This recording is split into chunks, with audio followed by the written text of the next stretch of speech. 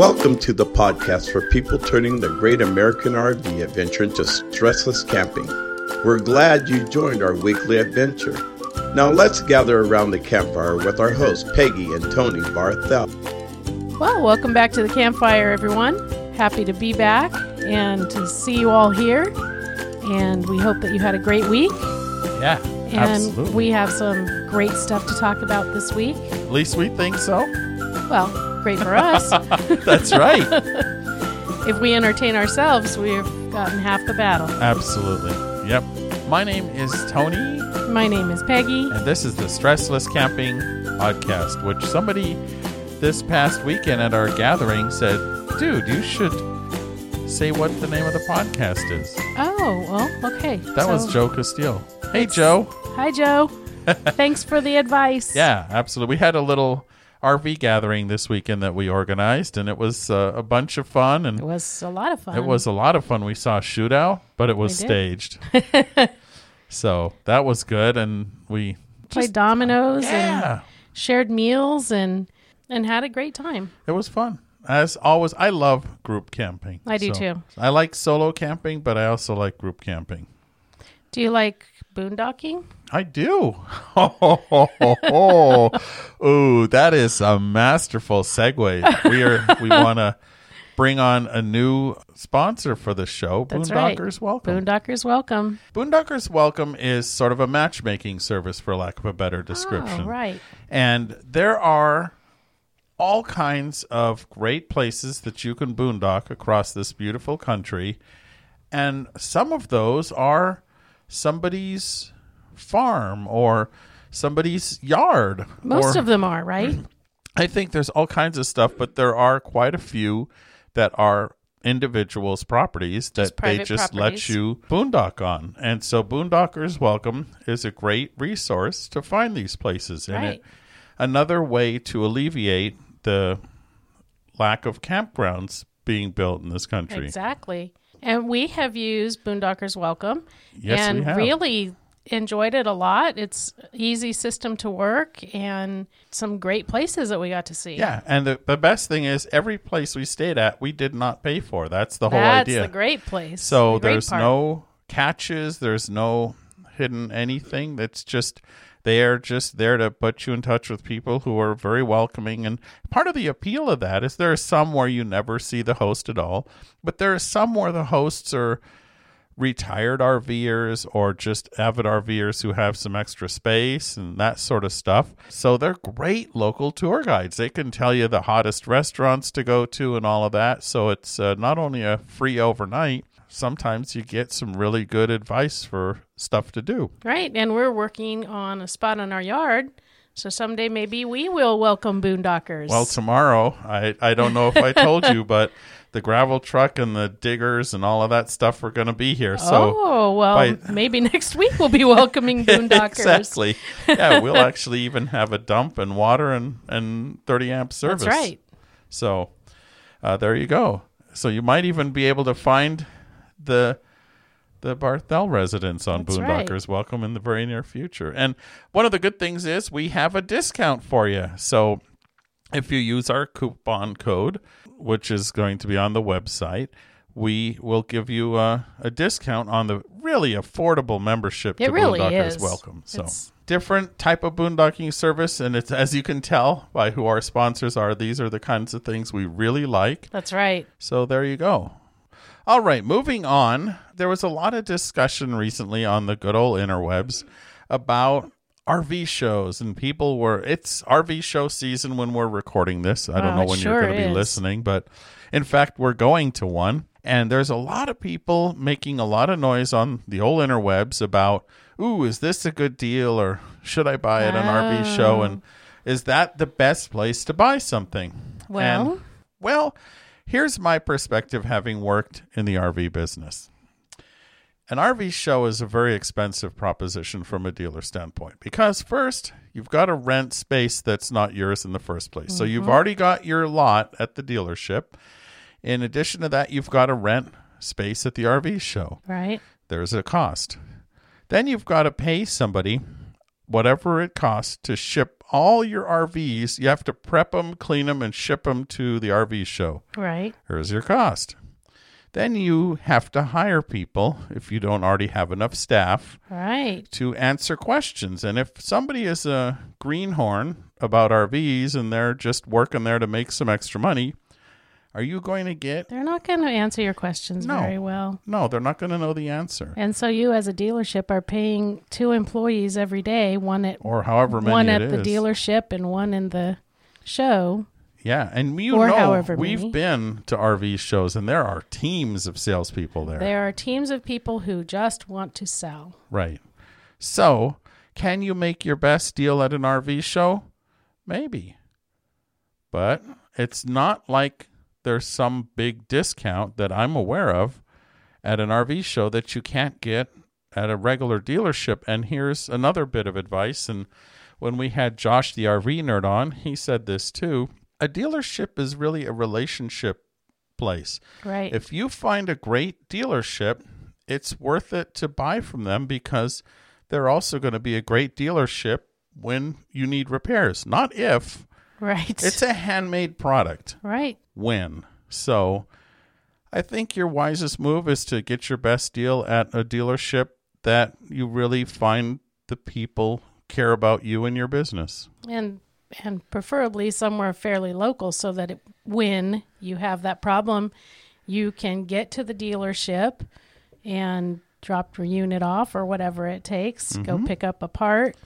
And if you're 4, 8, 12 hours away, that's not going to be very convenient. No, because unlike in the auto industry that has franchise dealers and those franchise agreements tell them everything from how many times a day to breathe to what color paint to use on the walls. And I mean, it's pretty specific. I'm kidding, of course, about the breathe part. But you can go to any dealership. If you buy a Toyota here, you can go to dealerships all over the U.S.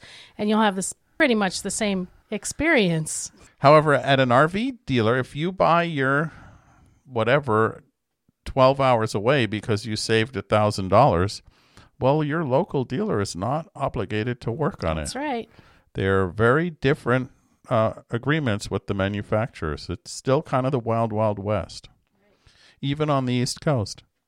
And not every dealer, even if you found a local dealer who might talk to you, if they don't sell the brand of RV that you bought, they probably can't help you anyway. Well, that's true too.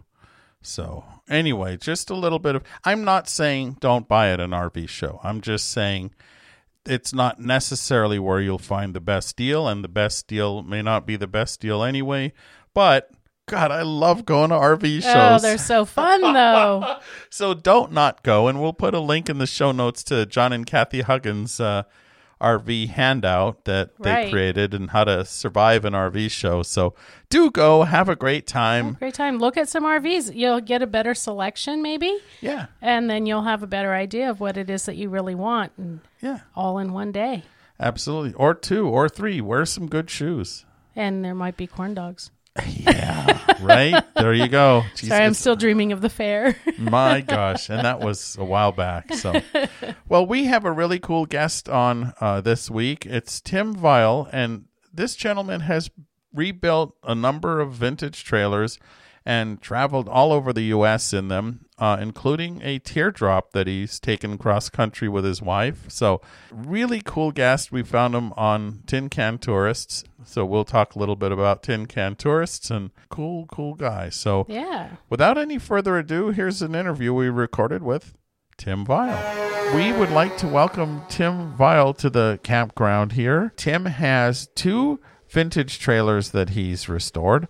He has traveled all over the U.S. and Canada with them and is a writer and blogger. And Tim, welcome. Thank you, Tony. Nice to be with you today.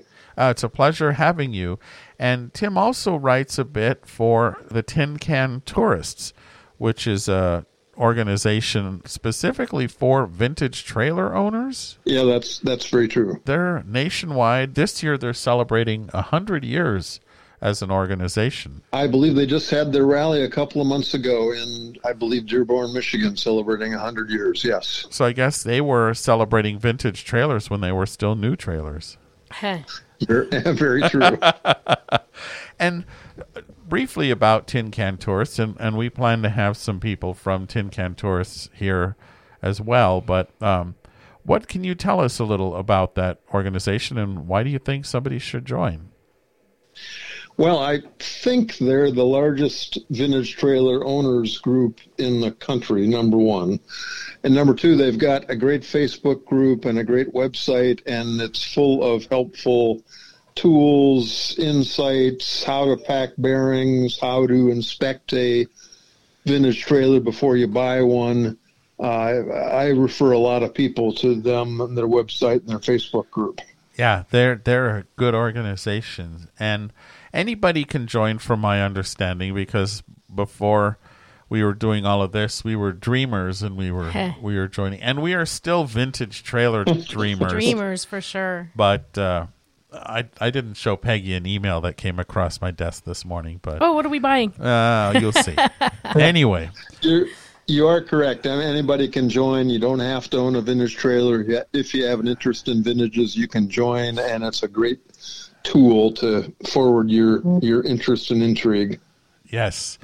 And now you, speaking of vintage trailers, have two of them, a Teardrop and a Scotty Sportsman. And I've seen pictures of the rebuild on one of them, and it's basically sawdust on the floor practically is what you started with. Yeah, we've actually owned three trailers, two of them Teardrops. We used extensively a Kit Camper replica that we bought about 14 years ago for 5 years. Decided then to move up to a slightly bigger trailer than a Teardrop. So I found in Southern California, this is now about 6 years ago, an original 64 Scotty Sportsman, which, as you probably know, has a 10-foot box, and with tongue, it's all of 13 feet long. The nice thing about that trailer, it has just about a full double bed in the back, a small dinette up front, and in between a counter with a 2-burner stove and a small sink, and relatively has a lot more space and stand-up room if you're 5'8" like my wife is, compared to a Teardrop, which typically both of ours were 4 feet long, 4 feet tall, 4 feet wide, 8 feet long, 4 feet tall, 4 feet wide. So my challenge was, when I bought the trailer in Southern Cal and towed it home, the 64 Scotty, I knew it had some dry rot. When I got it home in full daylight and had some time to look at it, I discovered it had about 10 times more dry rot than I ever thought it had. So that became then 3 years somewhat depressingly stored in my garage, and in that time somewhat irritated that now I'd sold my usable Teardrop. I found the 58 Scotty Teardrop, which was rebuilt by a West Virginia shop teacher, not by me. Beautifully done. A West Virginia shop teacher in I think 2011. Found it on eBay just prior to a trip back to Gettysburg to bike the battlefield and back to C&O Canal. So we drove back, purchased it, then hauled it on to Gettysburg and on to the East Coast. And we've used that little Scotty 58 Teardrop probably about 60,000 miles across country three times. Up into the Maritime provinces on one of those long trips. I've seen much of the U.S. and a good part of Canada with that little Teardrop. Oh, that's impressive. Then the pictures of the Scotty you restored, man, it was in bad shape. and so kudos to you for bringing it back to life. But well, I'll tell you, it's testimony to those old trailers. They're built pretty solidly to hold together despite that much bad wood and dry rot inside. To have much and not have realized it without tearing it apart. That's to know that it held up. My recommendation now to people looking at vintage trailers is, if you're not into construction, take somebody with you that is.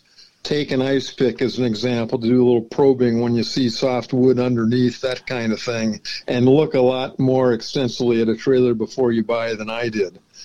So it turns out we rebuilt it from the frame up, and it turned out quite nicely, but I would not want to do that again. If you're 30 or 40, not so hard. If you're in your late 60s, as I was, that was more work than I'd want to do again. Yeah, but it looks like you did a super job, so hats off to thank you. I'm real happy it's done. And it's, when you look at that floor plan, it's amazing what they were able to get in that size trailer. It's good use of space. Yeah, very true. We actually, when we rebuilt it, we added 6 inches to the width of the bed in the back, so it's virtually a full double, which it wasn't quite.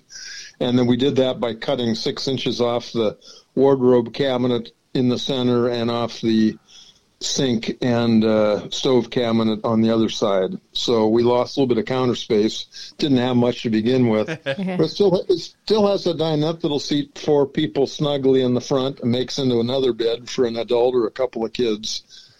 Perfect, though, for a couple like my wife and I for traveling around the country. Yeah, and light and easily, you can camp almost anywhere. No slides. It's relatively simple, but has all the bare necessities. Well, and the nice thing about it, we tow it with a Ford Escape turbocharged 4-cylinder, and I can get 20 miles a gallon towing it, which is about double or better what most people get towing bigger trailers. Yeah, we have a 19-foot travel trailer that we tow with a V6 Nissan truck, and 11 miles per gallon is about average for us, so... Yeah, I've got to nurse it to get 20, but in the flats anyway, I can get about 20, and I appreciate that. That's good mileage. And so as you're going around and seeing things, you have written extensively in blogs and for other people stories of great places to go and things to see. And so I was wondering, do you have any favorites? Well, keep in mind the benefit to my wife and I, we've been retired about 6.5 years. We had decided to see a lot of the U.S. and Canada by vehicle rather than peg all our trips to Europe and South Africa and that kind of thing, partly being cheaper to do it by vehicle when you can drive. Right. So in the meantime, I'd worked for newspapers way back when I was a young fellow for 20 years on the ad side, but upon retirement, I started a personal travel blog. I knew a few of the editors at the local paper where I had once worked, realized I had a couple of great travel stories like Yellowstone Park, shared those with them, and since I've done that, I've become the travel writer for the Stockton newspaper for the past 6+ years now. So I'm always on the lookout for good places to tour, whether it's regionally or across the U.S., and I'm a big fan of national parks and national monuments, so that factors into a lot of our trips, but not all of them. That's pretty cool. And you're here on the West Coast with me, basically. We're not that far apart. Any favorite hot spots that people absolutely have to see that might be little hidden gems or surprises? Well, Anza Borrego State Park, to the... What would that be? It'd be the west side of Salton Sea, which is also an intriguing area, is one of our favorites. That this not a national park. Of course, the 9 national parks of California always rank high in my book, and I have yet to get by boat over to Channel Islands, but I need to do that pretty soon. We actually have, but we didn't bring our trailer. I think the sleeper parks, though, as far as national parks, Death Valley, which is a perfect place to go in January, February, March.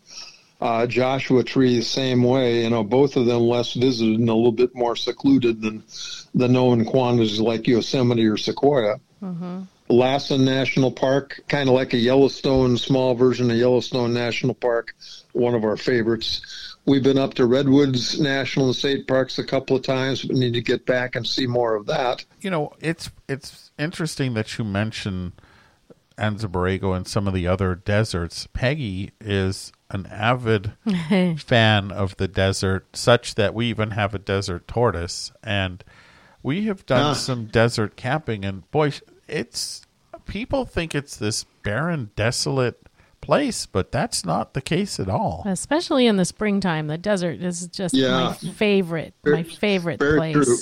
We were in Death Valley, I think it was 2 years ago, right at the end of the big bloom, and it's stunning. And I've been there a couple more times, not quite so much into the spring bloom, but Death Valley is a favorite. Of course, Rhyolite, that old abandoned gold rush silver mining city up on the far east side of the park. That's always a treasure. And I think you mentioned Anza Borrego, Tony.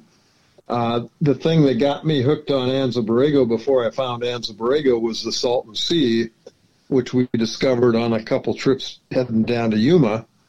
And that's such an interesting area in its own right, an ecological disaster from when the California Irrigation Company decided to irrigate the Imperial Valley, and it went wrong, and the Colorado River flooded for 18 months and created that huge inland lake. It's just ghost towns on both east and west sides of what once was going to be a huge resort community failed, and the water quality started going weird on them. It's got some incredibly ridiculous history. Yeah. But every time we get down there, it seems a little stranger than it did the previous visit. Yeah. My grandmother lived at one of the parks there for a few years, and so we got to spend a lot of time down there. Big dreams that went south in the 70s when those two big storms raised the lake level about 12 or 14 feet and flooded all the towns around the lake. But desert camping is really unusual in that you don't realize how much the desert cools off at nighttime. Right. And it's just super quiet. In fact, the first time I ever camped in the desert, I had predominantly lived in the city, and I wasn't used to the quiet at night. He didn't like it at all. No. He wanted to know where the lights and sounds were. Yeah, it's so, I mean, it is just absolutely silent. And I just kept telling him to be quiet and enjoy it. That's one of the nice things about California. It's got desert parks like Anza Borrego or Joshua Tree or Death Valley that you can go to in the January and February, and you can also camp along the coasts, be it North Coast or South Coast of California or even Oregon in March and April, and hence we've got 12 months touring with trailers in this part of the world. Right. That's one of the great things, living in California and when we were in Southern California, but even now that we're in Northern California, people say, "Oh, when do you winterize? When do you stop camping?" I'm like, what does that mean? Yeah, in summer where we live in Lake County, and in summer it gets just hot as blue blazes. So 2 hours away is the coast where you're still happy that you didn't pack away your sweaters. Yeah. Yeah, exactly right. In fact, we're heading up to Yosemite here on Sunday for 5 days, and it'll be chilly at night, I think, but it'll probably be 75 or 80 degrees daytimes, and that's hard to beat for the latter part of September, middle of September, I guess. For sure, yeah. And Yosemite tends to be fairly crowded. I personally prefer the places that are a little less so, but you can't beat how beautiful that place is. We're the same. We had to book 6 months out to get this 5-day piece in next week, starting on Monday, I guess, or Sunday evening, I guess. If you get back there in October, November, they still have the big campground in the valley open, and you can find thins out considerably once you get into November, December, January, although you can occasionally have snow flurries when you get into that time of the year. But you can also go up to like Tuolumne Meadows, even in the summertime, and find relatively uncrowded camping, or the Forest Service campgrounds just beyond Yosemite on Highway 120 headed east. And do you prefer boondocking or campgrounds, or any preference on your end? Believe it or not, my wife, our only boondocking has been a couple of stops at truck stops or rest areas. My wife is a little skittish about camping on Forest Service roads. We've done that one time. She didn't sleep well.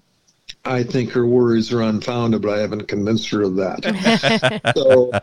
So since we do most of our camping in the West, I favor federal campgrounds like Forest Service or BLM, because we're in our 70s. We've got that lifetime federal senior pass. which gets us half price. So you find campgrounds you're paying at half price, $12 or $14. I don't mind paying $12 or $14 for decent campgrounds. No, not at all. That's a super deal. Yeah. So we may get into a little bit more boondocking in future couple of years, but I still got to work my wife on that idea. Well, it's sometimes it's just better to go with the flow. Happy wife, happy life. Well, the other reason I'm holding on to that 50H Scotty rebuilt trailer, it's in nice shape. I've been working on my wife, and I haven't cracked her veneer yet, but I'd love to take the inland ferries up the coast of British Columbia. Oh, wow. Haul the trailer in our smallest, we got a 4-cylinder Ford Focus 5-speed that we can tow that teardrop with. I'd love to haul it all the way up to Anchorage or Fairbanks and then drive back. Neat, yeah. Another long trip with the teardrop. She doesn't seem to like that idea. We did 9 weeks crossing Canada and down the East Coast and back along Highway 50 about 3 summers ago, and 9 weeks in a tiny teardrop is pushing our. That's a long time. Yeah, that's when you know that you either are or are not good traveling companions. Right. When you can endure that long in a trailer of that size, then you've met the right person. Yeah. And the difference between boondocking and full service parks is less important to you guys because you don't really need the sewer hookup or I don't know, not that familiar, unfortunately, but I see that you had the cartridge toilet, but you might not even need water hookups. So true. Just kind of having the kind of people around, is that where she's more comfortable, not being kind of in the middle of nowhere? That's where her discomfort comes up, being alone out in the middle of nowhere, where I think it's a good idea. And I think historically you'll find that's probably the safest place to camp as opposed to occupied campgrounds where people can get rowdy and crazed and that kind of stuff. But I haven't convinced her of that. Yeah. We do like campgrounds that have some kind of toilet facilities. And in our 64 Scotty, we did build in a porta potty, but it's kind of like emergency hurricane use only. So in several years, we've yet to use that porta john, but we could if we had to. Yeah. Yeah, it's funny. A few weeks ago, we were at a campground, and there's a lot of campgrounds now are saying if your rig is 10 years old or older, that they prefer you go somewhere else. And there was somebody who picked up a trailer for $500. It was one of those tent trailers. Three of the 4 lifts were still working. The fourth, they used a broom pole. And the whole weekend, they were sharing their musical taste with the rest of the campground. And it was just, it really made me wish that we had they been were boondocking. Yeah. We were having fun with our friends, but we wish they had been somewhere else. Yeah, I think the whole campground did. And in our trips across the country, again, maybe I'm just a throwback to my parents who got me west in 1963 as a kid with my mom towing a Nimrod tent trailer west from Ohio, where I grew up. We're fans of national parks, Forest Service campgrounds, BLM, and state parks. So if you camp in those locations, none of them ever reject older campers, which is nice. Right. We've done a few nights in private campgrounds. We've not run into one yet that would reject an old teardrop. If I found one like that, it wouldn't mind moving on anyway. That's what I always say. If they don't want me, then I don't want. What am I trying to say? Yeah, then I don't want to stay there. Yeah, well, we have stayed in a couple of, when we were trying to be near family on vacation or something, and in some of those parks that I'm sure they have that rule, and we stayed there because we were close to family, not because we liked that sort of a park. Well, and they were a parking lot with a lawn. There was nothing about them that made them extraordinary except the nightly fee. Yeah. Huh. Yeah. So Even when we cross the country with our teardrop, we've looked steadily at either Canadian national parks, provincial parks, state parks, U.S. national parks, Forest Service when you can find it, and we've not had a problem. any advice to people who might be thinking, "Oh, I'd love to follow your path." But first of all, check out your blogs, which we'll have a link to your blogs on our webpage. Sure. How about if somebody's looking for a cool vintage trailer, any words of wisdom from someone who's seen them from the inside and out? Well, I'm gonna, my next column, I think a week from now, is going to be on tips and suggestions on buying a small trailer, whether it's a little new trailer or a several-year-old trailer or a vintage trailer. But you asked about vintage.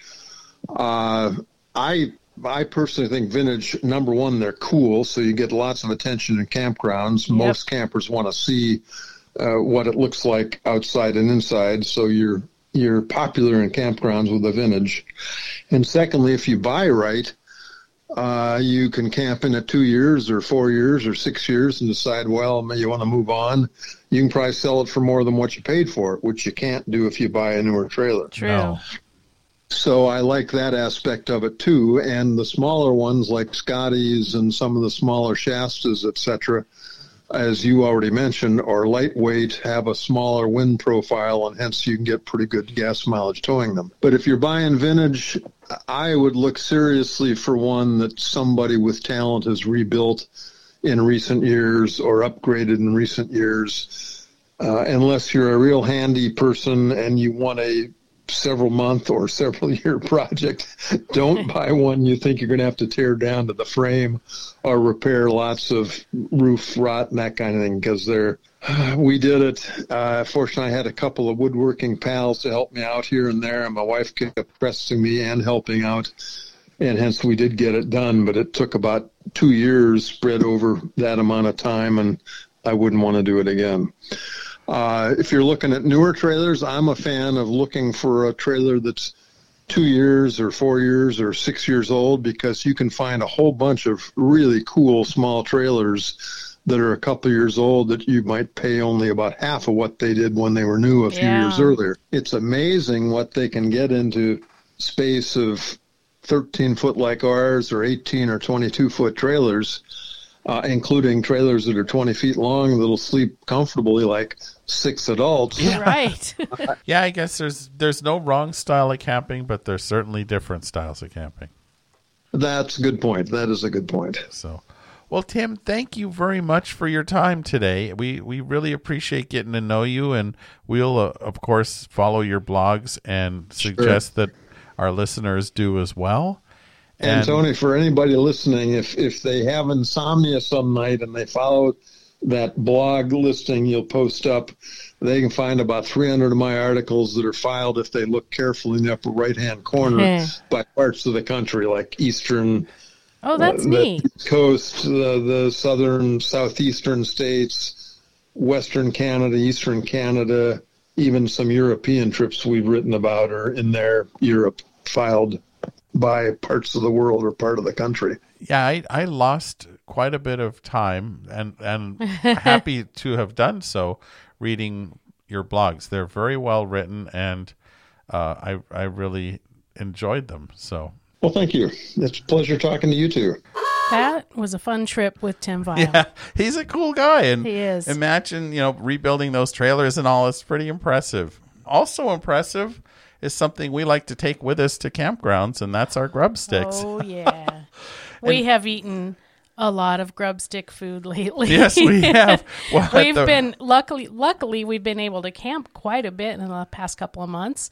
Having seen some of the grub stick recipes that they have on their website and dying to try them, we did. We loved it. We've had I've eaten more probably hash browns in the past month than I have in the past 2 years. Yeah, there's a hash brown breakfast, and we made it for our entire little group that we went camping On with 2 recently. trips. Yeah, on 2 trips, and it was a big hit. So Yeah. we have eaten quite a bit of that. There's all kinds of cool stuff you can make with your grub sticks, and as with all of the people who help support this show, there's a coupon code in our partners page. So That's right.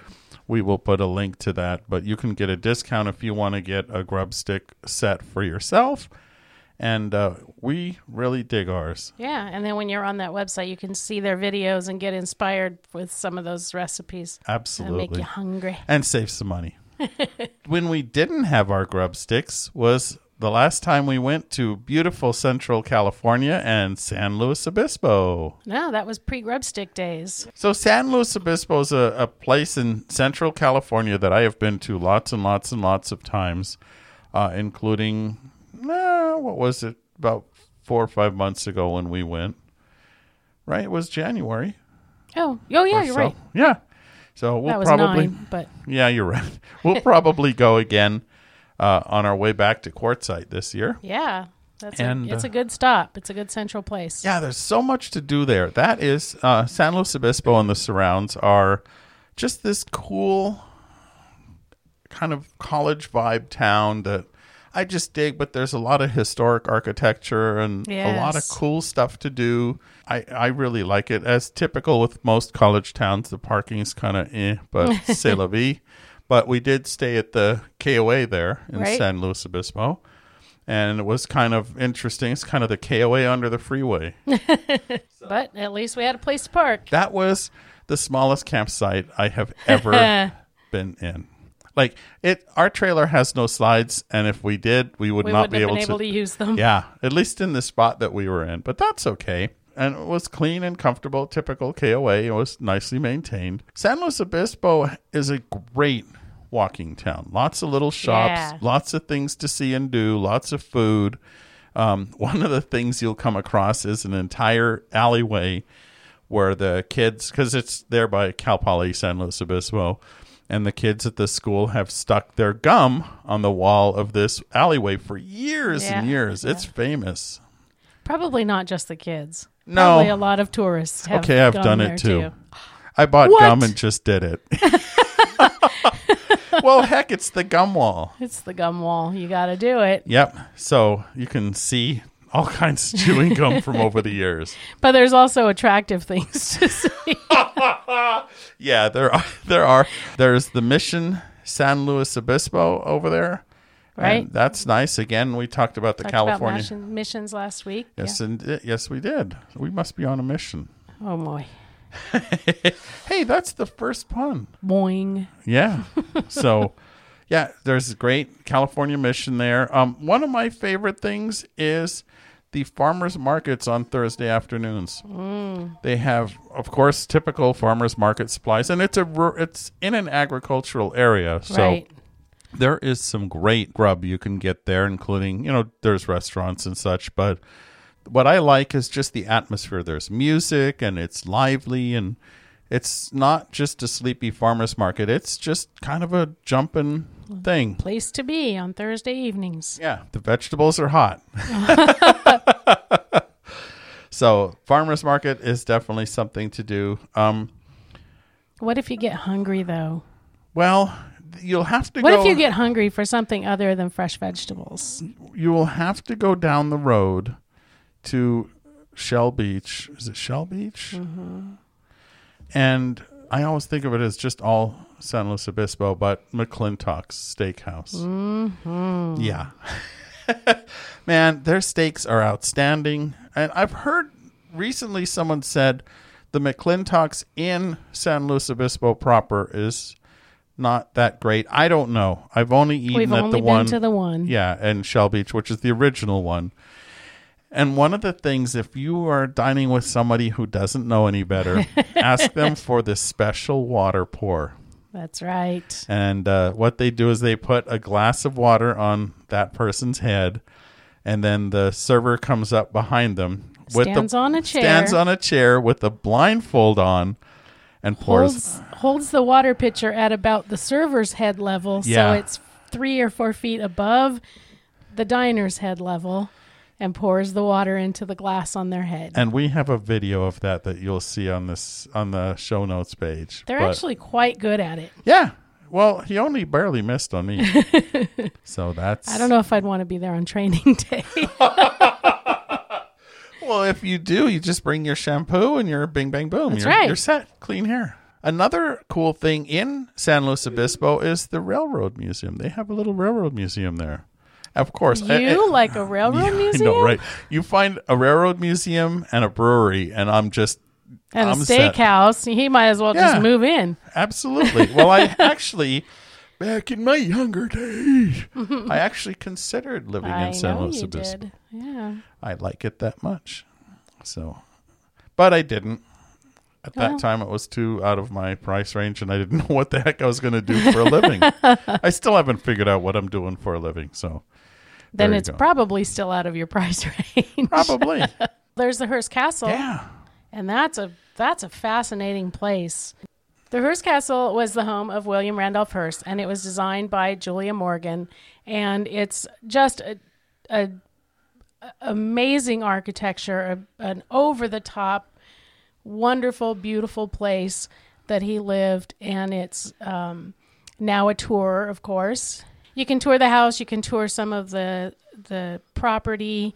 They have, I think, still have zebras running around because he imported them in because he wanted them on his property, and now they're just running wild on his acreage. But it's you can do kind of a tour of not a tour. You can do a visit to the visitor center if you don't have time for the tour. But if you have time, go in and take the tour. It's fantastic. Yeah, you take this bus. It's way up at the top of this hill, and you take this bus up, and then there's different tours you can take. Make sure you do a tour that includes the pool if that's an option. Oh, yeah. The pool. The whole thing is just ridiculously ornate. It's this monster house that's ridiculously ornate, and there's controversy about it because he pillaged a lot of stuff out of European churches and castles at the time. It was built, I think, in the 1920s, and it's remarkable that Julia Morgan designed it because in those days, I think she was among the first female architects. I believe that's true. Yeah. It's amazing that she got a job to do that. There's actually a house up here. Julia Morgan House here in Lake County. That's right. That's kind of cool. On a private island in the lake. Yep. Built in the 1920s, and apparently not much has changed since then on that island. We haven't gone. It's an invitation-only place. But anyway, who cares? Sorry. It's like, hello, welcome to the Ramble Hour. But yeah, you definitely want to go to Hearst Castle. It is an absolute California landmark. Visit San Luis Obispo and just walk around. Bring your walking shoes and enjoy yourself. It's a neat place to see. You don't want to forget about Santa Maria, though. Santa Maria. Well, that is where Santa Maria Tri-Tip Barbecue. Tri-Tip Barbecue. There, you can when you're there, you can buy the spice and make your own Santa Maria Tri-Tip. But man, to just go there, like the whole town smells like barbecue. It's fantastic. Well, on Sundays. Oh, just on Sundays. Yeah. So here's the secret. If you want to make your own Santa Maria barbecue, I tried for years when I lived in LA, and it never really was right until I moved up here and I actually found a great butcher. Mm-hmm. And so Kenny, our local butcher, he will sell you tri-tip with the fat cap still on it. Yes. And so you season the tri-tip with that fat cap on, and that kind of moistens up the tri-tip. It keeps everything moist so it doesn't dry out. As you cook it low and slow. And, oh, man, that's the difference right there. So I've soaked it in beer. I've done different spices. I've cooked more tri-tip than any one person should. And that's the secret. Get it with the fat cap. And, of course, get the good stuff. Don't cheap out. Yeah. And then last but not least, another wacky place in San Luis Obispo is the Madonna Inn. Oh, that place. Talk about ornate and crazy. Yeah. Over the top. So a Swiss contractor named Alex Madonna built this thing. And every room has its own crazy theme. Yep.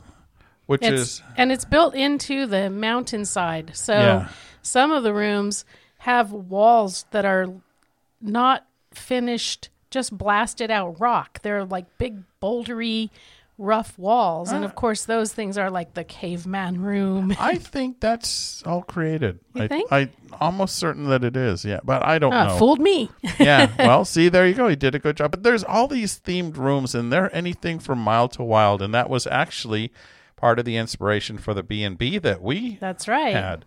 The themed rooms at the Madonna Inn were what made them have themed rooms at the Featherbed Railroad. I can't personally attest to this, but isn't there something exciting about the men's room? Yes. The men's room is just, you have to go and see it. It's just ridiculously ornate. I mean, there's tons of videos online. Go and look there. Isn't it like with giant waterfall? It has all kinds of stuff. Yeah, it's just crazy ornate. The whole thing is just ornate and over the top and all of that. So it's absolute California landmark and something to see when you're in San Luis Obispo. We stayed there. We did. On our honeymoon. Yeah, in the Daisy May room. Daisy May. Daisy May. So it was pretty cool. There was one of the things I remember from that. Josh, if you're listening, you're going to get a kick out of this. But when you go to the bathroom, you turn the handles for the sink, and you hear this water. It's like, shh. You're like, what in the wide world of sports? And then it comes down a waterfall. That's right. So that was kind of cool. A hot side and a cold side. Yeah. But there was also a rock shower. Yeah, that was cool. It was like too. a waterfall shower. That was pretty fun. Yeah.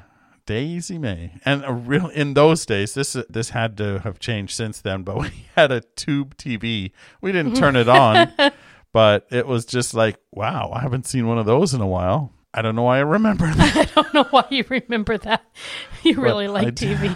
Well, no, it's just so weird. It was like, well, you used to really like TV. I did. A tube TV.